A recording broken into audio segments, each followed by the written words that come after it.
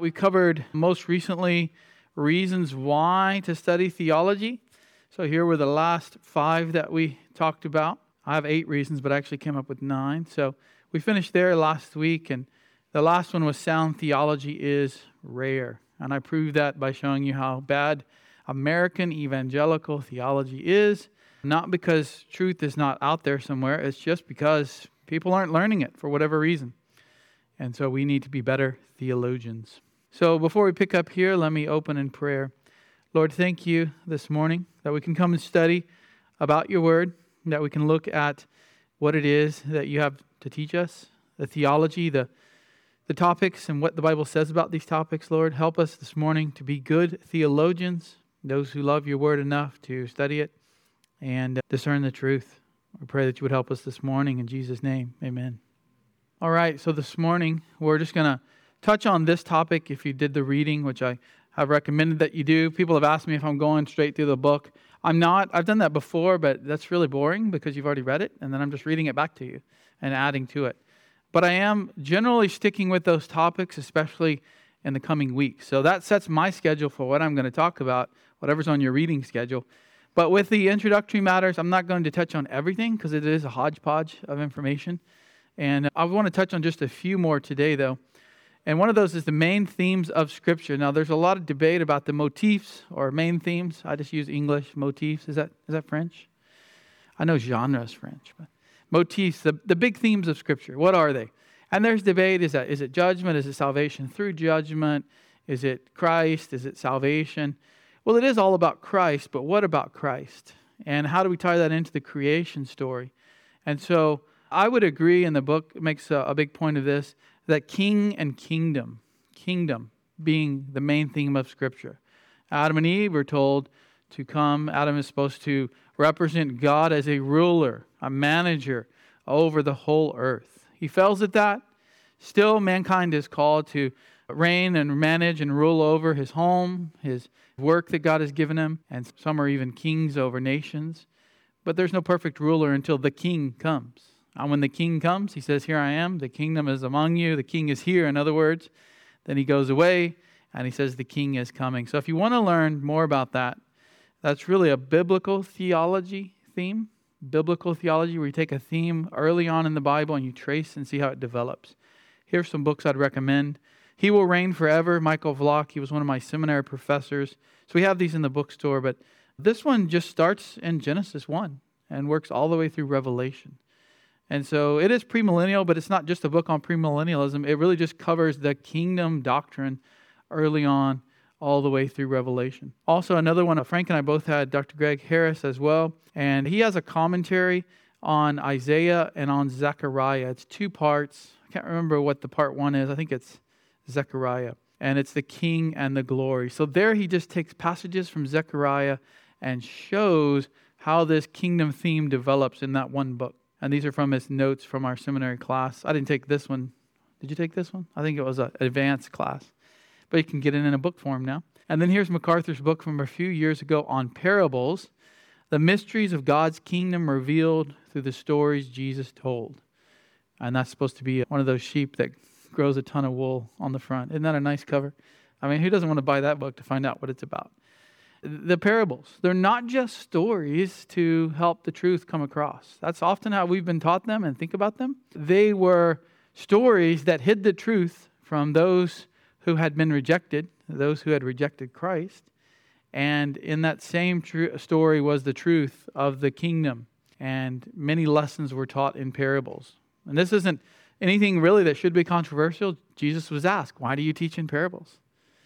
And he said, "Because it's not for them to know. It's not for them to hear. It's for my people. It's for my sheep. It's for my disciples." And so you need to understand the parables, but a lot of people mess with parables, twist parables. And this book helps. I'm not saying I would necessarily agree with every single word in here. I'm sure if you listen to my Luke series, there's probably one tiny place somewhere that I might choose a different interpretation on some word or sentence. But it's a good book overall. I recommend it. All right, let's look at one more theme. And this is, I think everybody would agree, this is there as well as kingdom. It's just a matter of what's primary. Often Scripture has been categorized in the 4 stages. Creation, fall, redemption, and restoration. And that's certainly there. Some would add a fifth or a sixth if you want to put something, in between there. Sanctification, some would say. God building a people, maybe between fall and the coming of Christ. But these are generally the four categories that we see the storyline of Scripture play out. A lot of kids' books follow these four if they're talking about what's the story of the whole Bible. I like the King Kingdom better because it focuses on the King, Jesus. This does too, but you have to explain a little more to get there. Of course, He's the Creator Himself. He's the one who rescues us from the fall. He's the one who redeems us from our sins and restores all things, including His people with a resurrected body. All right, let's jump in a little bit more specifically this morning and ask the question that's in the reading for today. How does systematic theology relate to your worldview? So we have to talk about worldview. Worldview is a big word when it comes to apologetics. It's what every really college student should get before they go to college from their church. A good worldview. So when that's challenged in college, you're not so quick to reject it, or your kids aren't so quick to reject it. Ronald Nash defines it as a conceptual scheme by which we consciously or unconsciously place or fit everything we believe, and by which we interpret and judge reality. So it's kind of it's just like it says, our view of the world. It's the lens by which we view the world. How do we view this world? And systematic theology is going to help us with that because it gives us God's view of the world on many things. We don't know everything that God knows, obviously. God doesn't tell us everything about the world in the Bible, but He tells us enough to have a world view, a Christian worldview, because everybody has a worldview. The Muslim has a worldview. The atheist has a worldview. The Buddhist has a worldview. The cultural Christian has a worldview that's kind of Christian but kind of not. Biblical doctrine defines it like this. A worldview compromises one's collection of presuppositions. These are your basic beliefs. You can't get any lower than your presuppositions. They're the foundational beliefs that you have, your convictions, and your values, from which a person tries to understand and make sense out of the world. So how do we understand this world? Well, systematic theology is going to help us with that. God gives us the answers. We don't have to be like the philosophers of old or the philosophers of new, trying to come up with these on our own. All right, let's just sit around and think, and maybe someday we'll think of what is real. Well, God tells us what is real. God tells us what is true. And so, if you're like me and you just want to not sit around and do the hard work, but just rely upon God because He's already told us, then we start from that foundation. That's our presupposition, what God says, not man's rational thinking or evolutionary theory and so on. I already quoted this guy, but there's this picture in case you guys wanted to see Ronald Nash. Let's talk about some worldview questions. Worldview questions everyone must ask. Everyone is thinking this, and tell me if these don't relate to systematic theology. How do you view the world? Through what lens? What is real? What is true? Now, see, as Christians, we just take those questions for granted. Of course we know what is real. Of course we know what is true. But an unbeliever doesn't take those for granted. They say there's different realities, there's different truths. Maybe this is a computer simulation. Maybe it's all just a movie that God is, making in His mind. Maybe things are true for you, but they're not true for me. The Muslim says his truth is true, and you say your truth is true. So who's really true? What is the nature of reality? Is it ordered? Does this universe have a purpose? Or was it just chaotic, thrown out there, exploded? It has no purpose. It's just chaotic. Everything is going to blow up someday. Is it created or evolved? And that, again, touches on order, because if it's created, then it must be orderly. If we had a creator create it. But if it's evolved, well, that's just nature doing its own thing. And we don't know. Nature's going to get us in the end. That's going to wipe out humanity, we're told. One of these days, nature's going to strike back. That's really just going back to the Greek conception of the Gaia, the goddess of creation, the world, who's going to pay us back. And what is the nature of reality? Every young person, college student, adult, and an older person has to deal with these questions at some point from unbelievers, or maybe just their own doubts and their own questions they have in their mind. These aren't necessarily bad questions even for the Christian, but often these are our presuppositions. They come from the Bible, so we don't think too much about this. But it will help us when we're dealing with evangelistic cases or apologetic cases. Can we know anything? Can we know God? That's a big question we'll talk about when we get to theology proper. Okay, assuming there is a real God, can we even know Him? The unbeliever asks. The agnostic says, well, God exists, but we can't know Him. He's above us. He's too high for us to know anything about. The Christian says God has revealed Himself to us. He is higher than us. He is majestic. We would not be able to understand Him if He hadn't revealed Himself clearly in a language to us that we can now read in the Bible. What is a human? That's a big question these days, right? What is a man? What is a woman? What is a child? What is his purpose? What is a human's purpose in life? Is your purpose just whatever you want to believe? Is it, my purpose is to be wealthy? My purpose is to read as many books as I can read in this life, right? Some of the guys are thinking that's their purpose sometimes here at the church. What is my purpose in life, right? To be the most beneficial to others, to serve others. I mean, some of those aren't wrong if they're placed rightly, but our ultimate purpose is to glorify God. The Bible makes that clear. Now, everyone else does not have that purpose as far as in their thinking. So the Christian can answer that from a Christian worldview because other worldviews don't contain the right purpose for humanity. What is right and what is wrong? That's an ethical question. We're talking about morals. And how do we know what's right and wrong? It's one thing that you say this is right or you say this is wrong, but what's that based on? Is that subjective? Or is that based on an objective truth? And where does that come from? If all societies believe murder is wrong, how did that come into to happen? How did that come to happen that all societies know that murder is wrong? And even the ones who kill their babies still know that it's wrong in their heart. So how do we come to know this? That's a moral question. And ethical philosophers, what's called moral philosophy, has dealt with this for centuries, for millennia. And there's still today, philosophers sit around and talk about, well, what's right and what's wrong and how do we decide that? We just skip right to the answer. It's in the Bible. It tells us. God tells us everything we need to know about how to live a godly life, what's right and what's wrong. And we can apply that even in situations that arise today, like bioethics and so on. Why do things happen in history? What's their purpose? Is history random? Do things just come about in history or in your life at a random, chaotic order? Does it mean anything? This is things that historians have asked for a long time. Is history pointing to something? Is it leading to something? Or is it just man's attempt to do what he wants and control things? In other words, is there a purpose behind all of history? These are worldview questions that the better you know systematic theology, the more you can answer these rightly from the Word of God and deal with objections and deal with challenges in your thinking and in your life.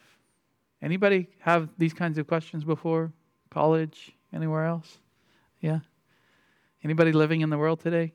You've had them whether you realize it or not. It can slip in subtly. A movie, right? A lot of movies have bad theology, bad worldview. Books, television shows, events that happen in our society, gay pride parades, things people say, things that our friends say.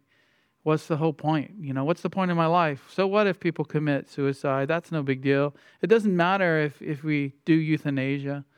Abortion's not that big a deal. These are kinds of things that seep into our culture. And so even if you haven't been challenged directly, you've heard some of these.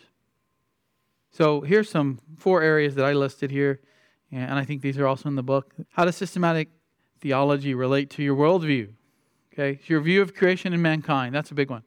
Wherever you start, that will determine where you're going to end up later, right? And if you start off on the wrong foot in Genesis 1, 2, and 3, you're going to be in trouble when you get to what Jesus has to say about marriage or what Jesus has to say about sin. Everybody says, well, whatever Jesus said, whatever's in the red letters, I don't want to get involved in that debate about evolution. Well, Jesus talks about creation. Jesus talks about one man and one woman, and that's marriage. Jesus has things to say. Obviously, it's His Word. Genesis 1 through 3 is still the Word of God. And so we need to have the right view of that so we can deal with problems in our life, but also challenges that come at us. When you do evangelism, you're going to run into these questions. They might not say it in the philosophical way I just stated it. What is truth? It'll just sound like, well, that's your truth, but I got my truth.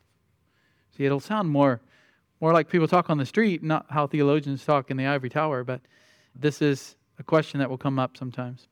and your friends and your family and your own children as they grow. Your children like to ask questions. They get about 12 or 13, they start pushing back and arguing with you, and they're doing this sort of dialogue back and forth. And, they'll say, well, Dad, I'm just hypothetically saying, and I don't actually believe that. And we have to answer what they are asking as best we can. Apologetics, similarly, this is where you get into more of these big questions, where you can sit down with somebody and talk to them, and they're attacking the faith, and you're having to put up a defense from Scripture. And you're having to do as Paul did in Athens, or Peter calls us to do in 1 Peter 3, to give a defense for the faith that is within us, the faith that we believe, the faith in Christ. This is apologetics. I did a class on apologetics last fall, so if you want to go back on the website and listen to that, I go through many different scenarios in the second half of that class that we might face with the atheists or the Buddhists and so on. And discipleship. A new believer is still kind of hanging on to that old world view, and they don't understand why. They don't even know what they don't know. And you've got to teach them. You're discipling them. Whether that's a child of yours or someone in the church that you're discipling, you need to bring them along and start to see the right worldview. And you do that through Scripture, and you take different verses, of course, over time, and they group together and form theological topics, which then inform their worldview. And I did a whole class on evolution, actually. So check out the lecture on the website. That's just, I might have done 2 classes on evolution and apologetics. But I would just say God created Adam and Eve, right? So if he starts with man, how can man evolve, right? If Genesis 1 starts with man, where's evolution in that? And if some human-like people, you can just ask questions, right? If human-like people existed before Adam, then what about their sin? And where's their people today? And did Christ die for them? And there's just all kinds of theological questions you could use to challenge that person. But you certainly won't find that concept anywhere in Scripture of God using the evolutionary process. Now, there's adaptation, microevolution, things that will get us off topic, but God certainly gave His creation, animals, humans too, the ability to adapt and change over time based on the situation that we're in. But that's not macroevolution or the theory of evolution. So check out the class on that. We've also got some great books in the bookstore, a whole section on apologetics that we're always expanding. So good question. How to apply what you are learning. So systematic theology can inform the mind, and you need to apply it in your life. You need to use this. This is not about puffed up knowledge. The men came yesterday for men's leadership, and we had over 30 guys here studying. And one of the emphasis in the book that we read is that we can't just be puffed up by what we learn about God. We have to be humble, and we have to use this knowledge in ways that honor God. And one of those is through worship. So you're learning about who God is. That should cause you to worship Him with right knowledge, right thinking, and with more zeal, more passion. You know God better. You know what He did through the topic of soteriology, salvation. You understand how sinful you were before you were saved and how sinful you can still be sometimes as you struggle in the Christian life. The better you know those things, the more you can worship God in the right way with a true heart and in spirit. Jesus says, those who worship me what? In truth and in spirit. So truth is the knowledge. You better worship God the right way. And how can you do that unless you know what the Word says? People think today you can just worship God however you want. Just do whatever you want and call it worship, right? It's the heart that matters. As long as you love God, you can get up here, put on a clown suit, dance around, and call that worship. Well, the Bible has something to say about worship. The Bible is clear about what God expects from worship. And that's the truth, and we need to know who we're worshiping. There's a lot in the Bible about who God is, and we need to know that. That's truth. And so on. So also in spirit, that means that truth should drive us to love the Lord all the more and worship Him. Your heart affections. I've really already touched on this with your spirit. That's a little s, spirit, your affections, your will, the things that you want to do in life, your desires should change as you know more about God, as you know more about yourself. Calvin said at the beginning of his big, huge book called The Institutes of the Christian Religion, it's his theology book. The first sentence is that man should know about God and man should know about himself. And from those two things, every other branch of theology comes. If you know who you are as God's creation and as a sinner, and you know who God is, then you're getting off on the right foot. You're starting with the right foundation. And when we know those things, it should make us desire to follow God because He is our Savior, because He is our Creator. We have all these reasons. It's not just, thank you, Lord, for saving me, but it's, thank you, Lord, for giving me breath today. Thank you, Lord, as I pray that you're giving me my family, that you're giving me my children, this house, that you provide, that your providence has led us to this point, that all of you in this room, God providentially has put you here this day for a reason. Thank you, Lord, for creating. Thank you. I mean, the more you understand about God, the more your prayer life has changed. Your desire, your affections, your concern for the lost, your heart is changed because you're growing in your knowledge. And we're called to have a full knowledge of Christ, which is not technically attainable, but we do fill up what God has given us throughout this life. Number 3, teaching and counseling others. If you're ever going to teach someone else, you better have the right theology. You want to teach your children the wrong theology and have them grow up in life believing the wrong thing? You know, that there's no hell. People believe today that there's no hell. My God would never send anybody to hell. Not my God. And your children grow up believing in your God, parents. Sometimes grandparents can have an influence as well like this. And how many, if you go back and listen to my cults part of the early part of the summer, and even some of the ones Frank did on Mormonism, how many cult leaders grew up believing the wrong thing about God, and they thought they were rejecting, certain things like God's wrath, because that was emphasized too much in the church they grew up in, and not the other attributes of God. And then what they do, they swung 180 degrees the wrong direction, came up with their own cult religion, and said, no, it's Christian Science that saves you. No, it's you can be your own God in Mormonism. No, it's the Jehovah's Witness and the Tract Society that will teach you how to be saved. You need to teach rightly to your children, parents. And you need to make sure you're in the right kind of church. How do you know that? Well, you have to know the Bible and you have to know theology somewhat so you can pick the right church. And also counseling and teaching others. As you help others, as you hear their problems, do you want to give them bad advice? Do you want to be on the hook for giving them bad advice because your theology wasn't quite what it should be? And none of us are going to know, again, all that we can know in this life, but you ought to be growing. You should be making sure that what you believe is what Scripture says, that your theology matches the Bible. So when someone says, my marriage is falling apart, you don't just come up with your own view of marriage or your own view of how to help somebody who's sinning. That is a problem in this world, isn't it? Oh, I'm having these struggles. You go to see a counselor out there in the world and they say, your problem is you grew up believing all these false things about what your pastor said and what your parents taught you. You just need to go and do that thing all the more. And then your conscience won't bother you. That's true because you've seared your conscience. That's psychology. Or you're meeting with a friend and they say, I've got this addiction and I can't break it. And you say, oh, I'm sorry to hear that. The best thing you should do is bind Satan. That'll take care of it. There's people that teach that. There's nothing in the Bible about that except Christ binding Satan. So it'd be good to know a theology of Satan, a theology of Christ's power over Satan. That's pretty important. What about Job's friends? They show up and they give him some really bad counsel, don't they? He said, you guys are bad counselors. You awful counselors. Why? Because they were blaming Job. It's all your fault. God would never do this to somebody unless they were a really bad sinner. They had no area in their theology, no space in their theology for the fact that God will bring about certain things in our lives so that we grow, so that we respond rightly, not always due to our sin. Sometimes it is due to our sin. So that's helpful too, because somebody sins, they're having a lot of trouble in their life. God is bringing discipline. And you say to them, well, God would never do that. Don't worry about it. It's not because of your sin. I've heard that before. God would never discipline one of His children for their sin.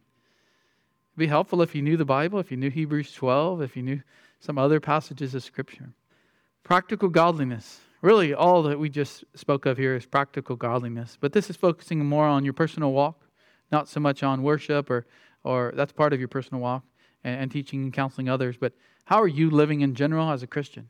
And the theology of sanctification really has an effect on how you're living out your Christian life. If you believe that you can be perfect in this life without sin, do you think that's going to affect your Christian life somewhat?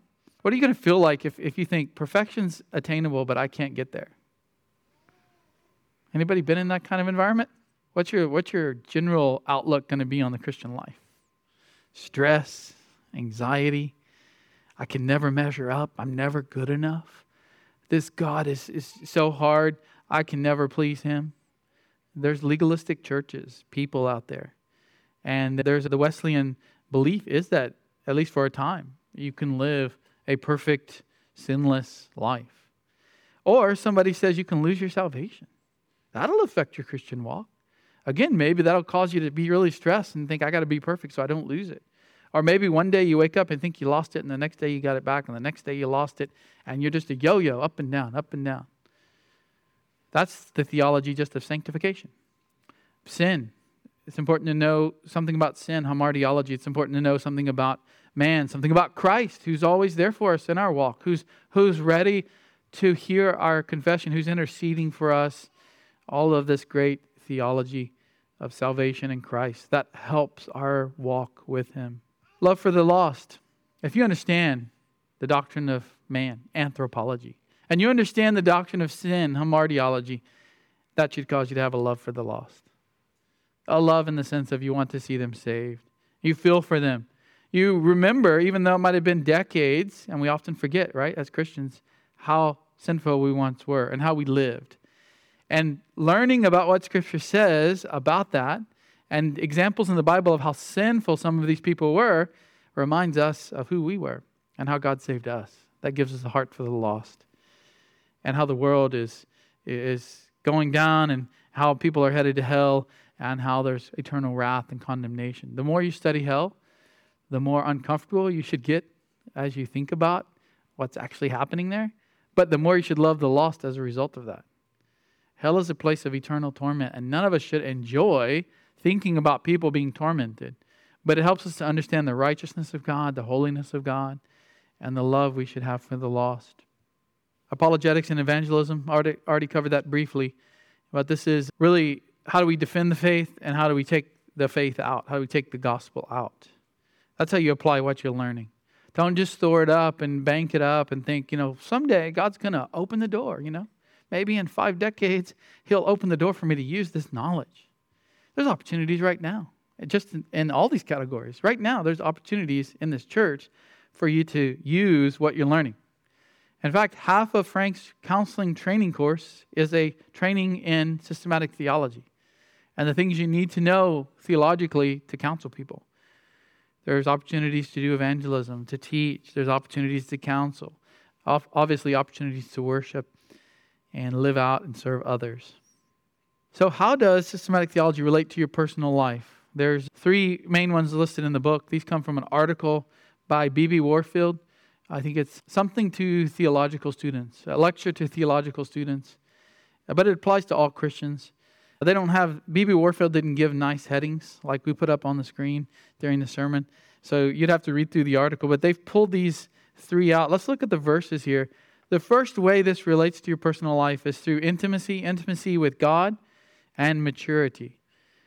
These verses are so key. Look in your Bibles at Hebrews 5:12. Scott Van Summeren, can you read Hebrews 5:12 and 13? And Phil, can you read 1 Corinthians 3:1 through 3? Listen to how these verses talk about, and we've looked at these a few weeks ago, but let's look at them in some more detail this morning. Talk about your knowledge and what you should know as a Christian. All right, Hebrews 5:12 through 13. You know what he's saying there? If you need milk, if you need to be retaught the basics of the faith every year of your Christian walk, you're a baby. You're a baby. And isn't that what it said? What is an infant? An infant. You've come to need milk. That's baby milk. That's breast milk. You're not ready for the real food.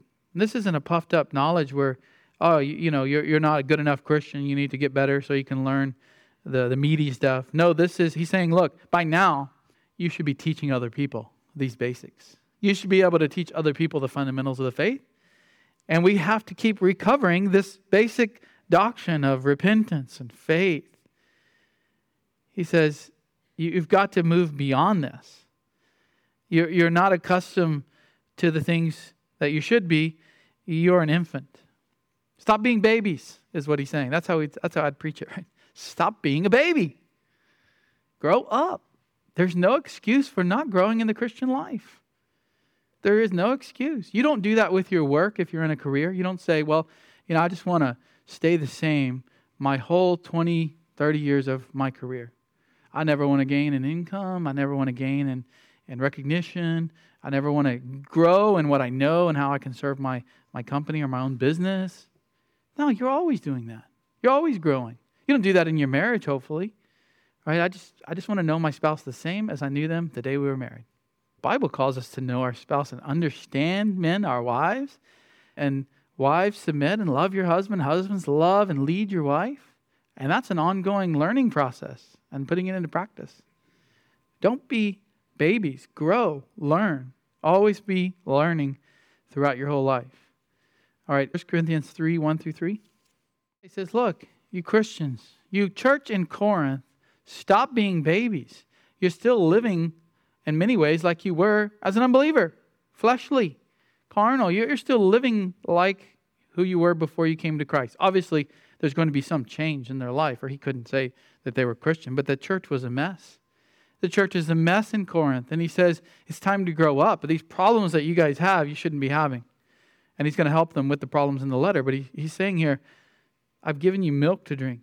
I have to feed you baby food because you're not ready to eat meat. And meat is not, supralapsarian, infralapsarian. Some of you know what that is, but things that aren't in the Bible. It's not a such high philosophical way of thinking about things that it's found nowhere in Scripture. No, he said, I just wanted to teach you things to help you grow in the Lord, about who God is, about who Christ is, about who man is, all these different theological topics. And he says, you're still needing milk. You're still too much in the world that you came out of. You're still acting and living too much and believing too much like the world believes. And you need to grow up. You're infants. You need baby milk, breast milk. You're still suckling and you're not ready to walk on your own 2 feet. And you think that's offensive today. That would have been really offensive then too, right? To call somebody a baby. It's meant to be an exhortation. Even worse then, because then the way they view children is not like today. It's even lower. And they would say, children are better not seen and not heard, right? Let's not see them, let's not hear them until they get to a certain age. Now, that's not necessarily the biblical view. That's just how the world was at the time. And he's saying, you're babies. That's a bit above calling them dogs, like Jesus called the Pharisees. But he's still saying, look, you're really immature. And you need to grow up, mature in the faith. This is the biggest problem with American Christianity and Christianity in the world. I'm saved, check a box, give your money, and I'm good. Grow up. Grow up in the faith. Don't be tossed around by every wind of doctrine. There's no better way to saturate one's mind with Scripture than by sitting under expository preaching. So this is quoting right from that section in the book here.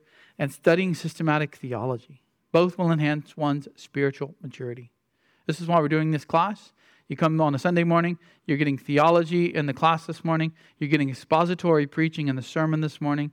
We did both really yesterday. Frank and I preached to the men on various topics in the Christian life, and we studied theology through the reading and book discussion. On Wednesday night, we're doing an expository teaching lesson. We're working verse by verse through the Bible.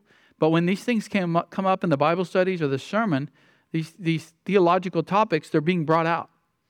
They're being opened up. They're being examined. And I think I mentioned to you guys last week or the previous week where there's a certain type of preaching that sounds expository and it's just explaining what the words mean and the grammar, and it seems like it's going verse by verse, and it is, but there's no stopping and putting things together. There's no dealing with theology. It would be as if I went all the way through Romans 9, told you what the words mean and kind of gave a brief definition of election, but never put it all together. Or Romans 8, and reminded you the whole topic of Romans 8 is, let's see how y'all do. Romans 8 is about Assurance. Somebody was here for those sermons. Assurance. It's about assurance. Now, assurance is not in every word. It's not in every paragraph of the chapter 8. So if I hadn't said that, and I just was telling you what the words mean, and okay, in the next verse, Christ means this, and I've got to wrap it together. A sermon is not just reading the Bible. It's not just getting out a commentary and throwing it at you. It's wrapping it up together, giving you some points, exhorting you to believe it, exhorting you to apply it in your life. And so that helps you understand theology and how to live it out. Holiness. We're back to how to live this out. But particularly here, what is holiness? That's such a huge topic in the Bible that learning theology helps us with that. Look at Isaiah 6:3, and one called out to another. These are the seraphim, the order of angels that are flying around God in this vision that Isaiah has. Holy, holy, holy is Yahweh of hosts. The whole earth is full of His glory. This is the statement about God's holiness, really, in the Bible. I mean, you can go back to Leviticus, and he says some things there as well. But this was so good that R.C. Sproul wrote a whole book on it, The Holiness of God, from this one verse. And if you haven't read it, you should read it. It's a great book. But what if we don't understand holiness? Is this going to make much sense to us? I mean, we understand there's some kind of worship going on, but what is holiness? And why is it said 3 times? And is it said 3 times about anyone else in the Bible? Is it said twice about anybody else in the Bible? Why is it being repeated? Who is Yahweh? Why is that name being used there? What is the host? Those are angels. Why are there angels? Why is he called Yahweh of hosts, the army of angels? What's the whole earth? Who created the whole earth? What is glory? You see all the theological questions that come up here? And if we understand what the whole Bible says on these topics, then that'll help us understand this better and apply this better in our walk. We'll understand through this verse God's holiness, and we can walk according to His call to us to be holy. 1 Peter 1:16, repeating Leviticus 27, you shall be holy, for I am holy. We're called to be holy. Old covenant, new covenant. Both of those groups are called to be holy. We're in the new covenant now, so we're called to be holy. Where would you go to learn about God's holiness? Well, the Old Testament, yeah. Are you just going to start in Genesis 1 and read through, the end of Malachi? Well, go for it. You should be doing that every year. But there's a lot of things that come up in between. So it's good to take all the verses on holiness, assemble them together, and say, okay, what is God's holiness? What is He calling us to do? Because we're to be like Him. But in one sense, we can't really be just like God, can we? Because He's completely separate. He's set apart, and we're always part of God's creation. He's separate from the creation.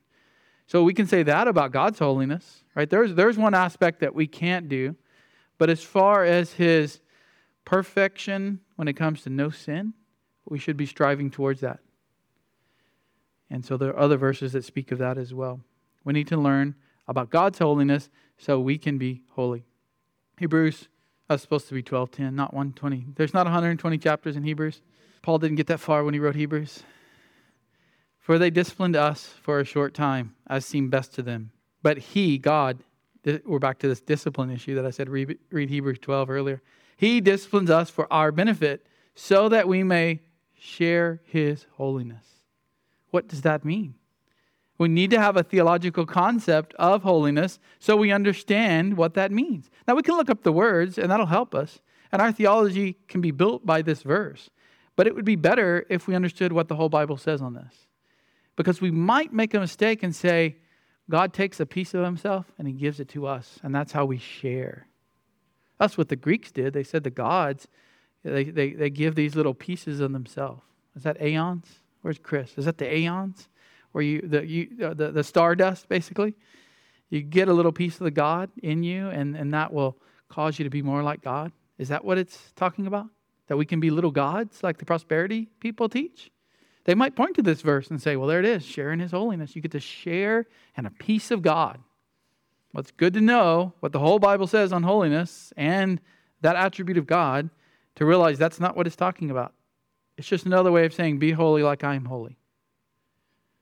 Be holy like God is holy. 2 Corinthians 7:1, therefore, having these promises, beloved, let us cleanse ourselves from all defilement of flesh and spirit, perfecting holiness in the fear of God. It would be good to know here that while we can't be perfect, we're called to strive for that perfect. Be perfect like my Father in heaven is perfect. That's our goal. So we don't look around and say, well, I'm more perfect than my spouse. I'm holier than the guy next to me in church. He's a real sinner, not me. It'd be good to have the right goal.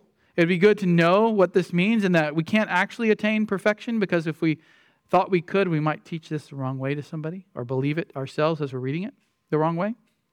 Here's John Brown. This is quoted in Biblical Doctrine. Also, it comes from his expository discourses on 1 Peter. He was a Scottish theologian. He taught seminary in Scotland in the 1800s. Holiness does not consist in mystic speculations, enthusiastic fervors, or uncommanded austerities. It consists in thinking as God thinks. That's theology. We're to think like God thinks. And willing as God wills. That's living out what we've learned. God's mind and will are to be known from His Word. And so far as I really understand and believe God's Word, God's mind becomes my mind. God's will becomes my will. And according to the measure of my faith, I become holy. So I need to think God's thoughts after Him. I need to have the mind of Christ, Paul talks about in some of his epistles. The mind of Christ. There's even a hymn. Is it called the mind of Christ? May the mind of Christ dwell in me. We sing it in seminary. We need to sing it here. All right, lastly, sanctification. So we've already touched on this with holiness, but more specifically, how we live out the godly life that we're called to live. Theology helps us with that. Not just telling others about the right views of sanctification and lecturing them about how we're more biblical than they are, but about how we actually live it out ourselves. And let's just, as an example, let's take 1 Corinthians 15, 1 through 4. And this has nothing necessarily in it about your sanctification, but let's look at this passage and see how it might help us in our sanctification. So the word sanctification is not there, is it? How does this help us with our sanctification? Hold fast. That's an ongoing holding fast, not just for 1 day or 1 minute. Yeah, there's a theology here of receiving the word. Where did Paul receive the word? Why should we receive the word? Why did the Corinthians receive that word? This is talking about revelation. That's bibliology. We'll be looking at that next week. And by the way, how does that play into our sanctification? Well, if God has revealed how we should live, then we better obey it. If He has revealed what we should believe, we better believe it. That's bibliology. Inspiration of Scripture. And so how this verse might apply is, what if you are called to evangelize? Is there anything in the Bible that says we should do the Great Commission, tell others and make disciples? We learn what it is, and here's Paul teaching us, and then we go and apply it. We got to put into practice what we've learned in the classroom. Good. What else? Let's look at some of the words. Are there theological words in this sentence? There's a first importance level of doctrine, isn't there? The gospel being of first importance. He never talks about anything of second importance, does he? That's just Paul. Sometimes he does that. But what is salvation? Because the word saved isn't that in verse 2? What is salvation? Well, I'm just gonna hit my BDAG Greek lexicon and whatever it says, that's what salvation is. Well, you can look up the word and start there, but there's a lot of verses about salvation, other passages that open up what salvation is. So that's doing theology. And if we understand what salvation is, then we can live a more godly life as a result of that. The gospel is the means by which that's going to help us if we hear some bad theology, right? Well, maybe there's other paths of salvation. And you kind of open your mind to that. That would not be good for your sanctification. You think, well, it's okay if I believe some bad things about the gospel and about how God saves people. That doesn't affect me personally. No, it does, because the next thing you know, you're in a church that believes that all faiths are true, and they're having services with Muslims at Easter Sunday. Yeah, and guess what Paul's going to talk about in the rest of 1 Corinthians 15? Our resurrection, which points back to the resurrection of Christ. And the fact that He was resurrected ensures us that we can be resurrected, that we will be resurrected, which is the theology of future things. Personal eschatology. What's going to happen to the believer when he dies? What happened to Christ after He died? He was raised again. That's a theological concept that would help us live our Christian life, because in Romans 6 and 7 and especially in 8, Paul uses that idea of glorification, the resurrection, as an encouragement to live a godly life. You can be assured because he's already said he will glorify you. He already has done it. It's so certain. And that should encourage us to live a godly life. Because we're going to be resurrected and spending eternity with Christ. And if we don't like the church now, and if we don't like living a godly life now, what's eternity going to be like? Right? I don't like those Christians. That's why I don't go to church. You can have a hard time in heaven, right? It's not just go sit in the forest by yourself for eternity. Okay, what else do we have? The death of Christ. According to the Scriptures. That according to the Scriptures is mentioned twice. That's bibliology. That's the doctrine of Scripture that touches on that subject. What does it mean according to the Scriptures? And why is that important? Because if God has said it, it will happen. And He's bringing about all those promises that He gave in the Old Testament. So now we're getting into theology again. And we can just go on and on through the Bible like that. So in our sanctification, it would be helpful to know theological topics and understand something about them as we read our Bibles. So we don't go off track number one and think the wrong theology. And think, well, I think this means blank. And I don't go to any other passages and I don't talk to anybody in my church about that thought. And then you decide to write a book on your thoughts. And you say, I've got an idea for a new book. Derek says it's going to be called Derek's Calling, How to Succeed in Life, according to 1 Corinthians 15. That's going to affect his sanctification and maybe some of ours, right? It's going to test Frank and I's patience. I mean, it's going to really work on our sanctification. And that informs our evangelism. That informs our sanctification. There's so much. As we understand Scripture better and put it together rightly, we can then live a more godly life. So I think I've made that point above and beyond. Let's hear it now from B.B. Warfield. This is the quote I've been thinking of. I said it yesterday in the men's leadership, and I never can remember if it's Whitfield or Warfield. It's Warfield. Sometimes we hear it said that 10 minutes on your knees will give you a truer, deeper, more operative knowledge of God than 10 hours over your books. What is the appropriate response? Then 10 hours over your books or on your knees? Why should you turn from God when you turn to your books, or feel that you must turn from your books in order to turn from God? So what he's getting at here is sometimes seminarians are taught that, don't just get into your books. You need to go pray, and then if you don't have time for studying God, no big deal. And he says, why can't you do both? Why can't you pray over your reading of theology? Why can't you, if this book is just a bunch of Bible verses with explanations in between, why can't we prayerfully be reading this book? Why does it have to be one or the other? It should be both. It should be both. In other words, we ought to be growing in our prayer life even as we study theology. Frank mentioned yesterday to the guys about praying through the attributes of God. And that's always been one of Paul Washer's big things, right? He talks about pray through the attributes of God. One of my professors said he got up every morning for a year. He went for a 30-minute walk. He chose one attribute and he prayed through that attribute the whole time. Just thanking God and how that attribute works out in our lives and in the world and so on. That affects our sanctification. So it's not one or the other. Sometimes you'll hear that. Don't talk about theology and debate these things, right? How many people have you witnessed to today? Then you can tell me about your theology. I've heard that. Usually from the Southern Baptist brethren, but they'll say, don't debate election. Tell me how many people you witnessed to today. And I'll say, why can't we do both? Can we not study the Bible and witness to people on the same day? Did Jesus teach and evangelize and then teach his disciples and evangelize and teach his disciples? Okay, any questions? Other than why did they have cool beards like that back then? It's the Civil War era. They had those cool squared off beards. B.B. Warfield. Challenging to read, though. Okay, we got 2 minutes. I'm going to start quizzing you guys. What is theology? Who's got the best answer? Study of God. Okay. How do we do theology?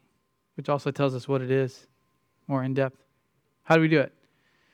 Do we pull out Aristotle? Do we get all the books written by pastors together? Where do we start? Okay, go back to the sources, back to the beginning, ad fontes. So what's the beginning for theology? Scripture. So what is theology? The study of God. How do we go about it?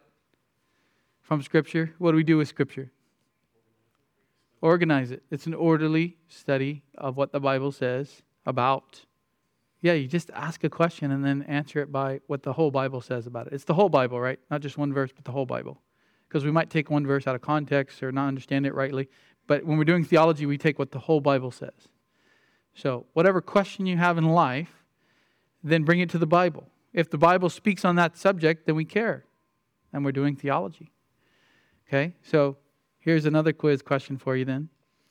Where can I find calculus in the Bible? God's order, logic, natural world. That's about as close as we can get, but it's not a calculus book, right? So it doesn't answer that question. Derivatives, linear algebra, all that fun stuff. It's not going to answer that question because that's not why God gave the book. But He did create mathematical concepts that are out there in the world and creation, right? We can ask the Bible that question. It just may not have the answer because that's not the purpose to which God gave it. It doesn't mean that God didn't create those things. It just means that's not the purpose. The purpose of the Bible is to save and to sanctify. To save and to sanctify. So we'll get into that when we look at bibliology next week. So bring your questions to the Bible. Just realize it's not always going to answer the questions that atheists will throw at you and say, well, the Bible is not a biology textbook, therefore evolution must exist. Well, it's not a biology textbook, but it has something to say about creation. And so whatever it says is true. As believers, we have to obey that and believe that. All right, next week is bibliology. If you're reading along, read that section, mark up your books, study it. We're going to start with general revelation versus special revelation. And we've already seen that come up in our Romans study, but it's been a few years since we hit Romans 1 and 2. And we're going to look at that next week. And then if we have time, we'll start on inspiration. Inspiration. God has revealed His Word to His people. Where does that come from? Is that Paul's ideas that he's putting down? Or is it God's? And if it's God's, how does that work that through Paul, God tells us what He wants us to know and do? All right, let's close in prayer. Lord, thank You for our study. Help us to be better theologians. Sometimes we let too much man-centered thinking slip into our theology. We let the world affect what we believe. We need to know Your Word better, and so we can tell others the truth. We can live a more godly life. We can worship You rightly, do all the things that You've called us to do, be all that You've called us to be, and believe what You've told us to believe. Help us with that as we walk through this world with all the challenges that come against us. I pray this in Christ's name. Amen.